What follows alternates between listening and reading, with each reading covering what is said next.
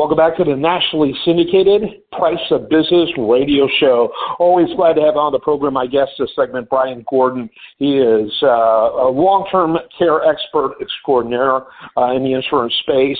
Really phenomenal what he does. His company has been doing this for so long.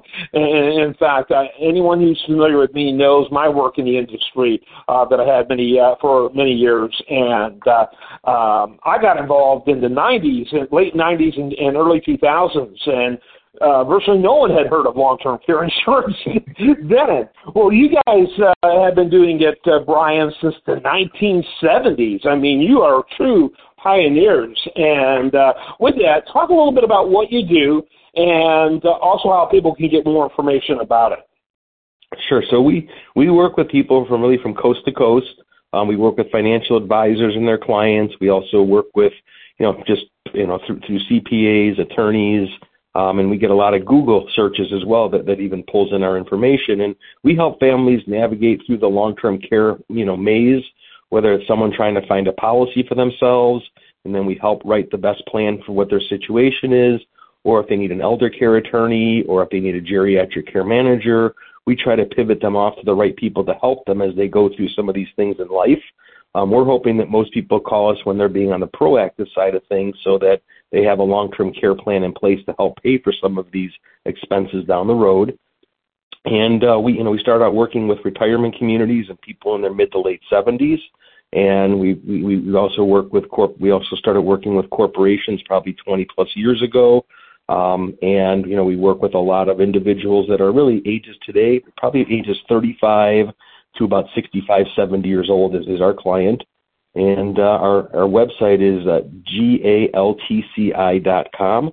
And we have a lot of good information there, and people can request quotes and pretty much look up any topic that they're looking to get information on when it comes to the senior market. Yeah, and of course, we always have a link from priceofbusiness.com over to your page so they can check that out as well. Great topic today. Recently you and I talked about kids who aren't showing up for mom and dad when long-term cares arise. And today we're going to kind of do the next step in that, because I think many of them don't show up because they really don't know what to do. I mean, it's a pretty shocking and paralyzing situation.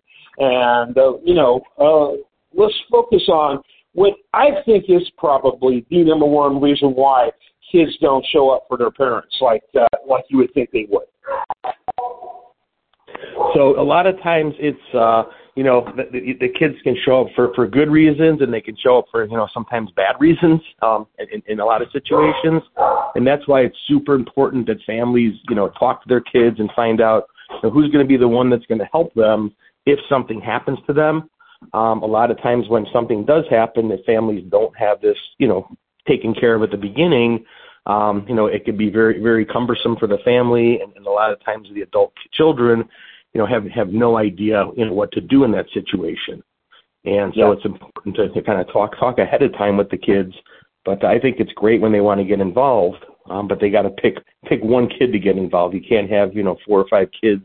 Too many cooks in the kitchen is not a good thing when you're trying to figure out, health care and a plan of treatment for somebody. Yeah. And, one of the things that got to be careful about is, motives. What are the motives? Funny, this topic comes up today, not funny, but funny, interesting. One of my closest friends, one of my best friends, his father recently had to go into a long-term care scenario a few months ago. And he planned very, very carefully and clearly, designating my friend as the primary person for making decisions. Not even his wife. It was, he's had more than one wife over the years, so that's probably part of the reason why. Not his other kids, but my friend. And, in spite of that, it was a constant wrestling match with at least one of the other siblings over the situation. That kind of thing can happen, and it's all the more reason why you, as a person who might need, more than likely will need long-term care, you want that clearly and explicitly made in the front end and not become like a toy between two animals fighting over. You don't want to have that scenario happening. And obviously, as you probably are speculating, economics played a role in that because of the dad situation. Right. No, for sure. And we're seeing it now with a close friend of our family, where sister lives out of state, East Coast. He's here in the Midwest, and she can't make a decision. She's been frozen. He hadn't eaten in 3.5 weeks. Couldn't make decisions on hospice. Didn't understand things, and basically he just he passed away recently.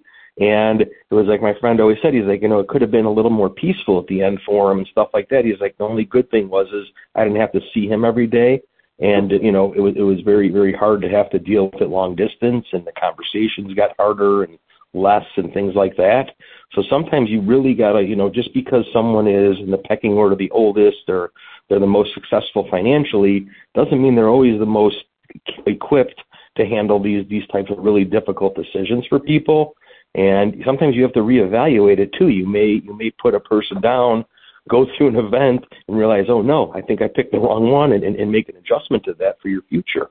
So always no question those things. Yeah, and your friends, and that's for the whole family's best interest. You might be thinking you're being selfish, but the reality is you may have discovered something that just makes it difficult across the board. And you should look out for your own interests when you're thinking about this particular future. And in the same vein of what you're talking about, my friend was the second oldest, not the oldest. Mm-hmm. Right. So there you go. So that's just how it works, and you got to pick the one who's the best equipped for it. And life changes, as we all know. So that could be one person one year and someone else next year. So yeah. Yeah, absolutely. So talk a little bit about, what roadblocks do you see in adult kids getting started in helping mom and dad? So, you mentioned one of the first, one of the big ones is the financial side of it. No matter how little or how much they have, families don't like to spend the money.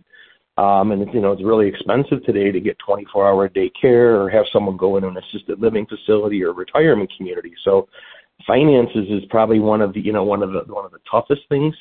And also then the parents sometimes, they become challenging. We see a lot of people, we talk to clients and their children and their families, and they have good relationships with us. So we talk to them, and by the time we talk to them, they realize they should be using their policy and starting to meet their elimination period. And then I call back a week later, I call the kids or I call my client, and they change their mind. So it's, people who need the care, it's hard to admit that you need it as well. And that's why we try to talk about, really, it's not about putting someone somewhere and forgetting about them or having a caregiver come in. It's about keeping them safe for themselves and also the people around them at the same time. So yeah, absolutely. So what advice do you have for the parents to help their kids get started? And obviously, the very first thing comes down to timing. You as a parent don't want to be laying in bed because your condition has already got to that point. Trying to navigate this. This is the earlier, the better. When you are of sound mind and your family is all there, or you have a couple of your family members or people that are going to look after you, you have these discussions so that people clearly know what your wishes are. You have 2-3 sets of ears on it. It makes it easier for people to make decisions, and then people aren't mad at somebody who's making the decisions. They know what that parent wanted at the beginning.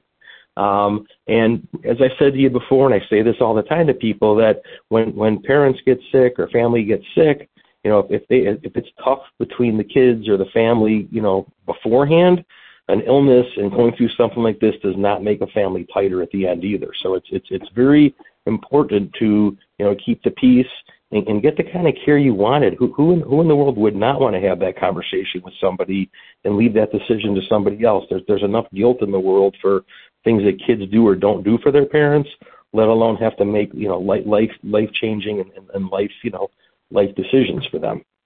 Yeah, I think you're absolutely right. Very good advice, very sage advice as always. Give that website one more time and wrap it up with some final thoughts. So it's GALTCI.com, and this is just something that people have to take seriously. As I entered the business in my early 20s, and as I'm now mid 50s, I realized that my kids are fairly fortunate to hear a lot of conversations that my wife and I have, and we've always been very clear with them on how things wanted to go down if something happened to us. So we're comfortable. We know that they're comfortable. They know they're hard decisions. But have the conversation with your family. Don't leave the control in someone else's hands to make these decisions, and when you might think differently on how you want things to play out. And this is everything in life. And like I said earlier, make sure you review your documents and review who you have on that pecking order to make sure that's correct as well. Very good advice. I am Kevin Price. Brian, always love having you on. Immediately begin looking forward to your next visit. Sounds good, Kevin. Thank you. I'm Kevin Price. Stay tuned for more on this radio station or whatever podcast you use. This is The Price of Business.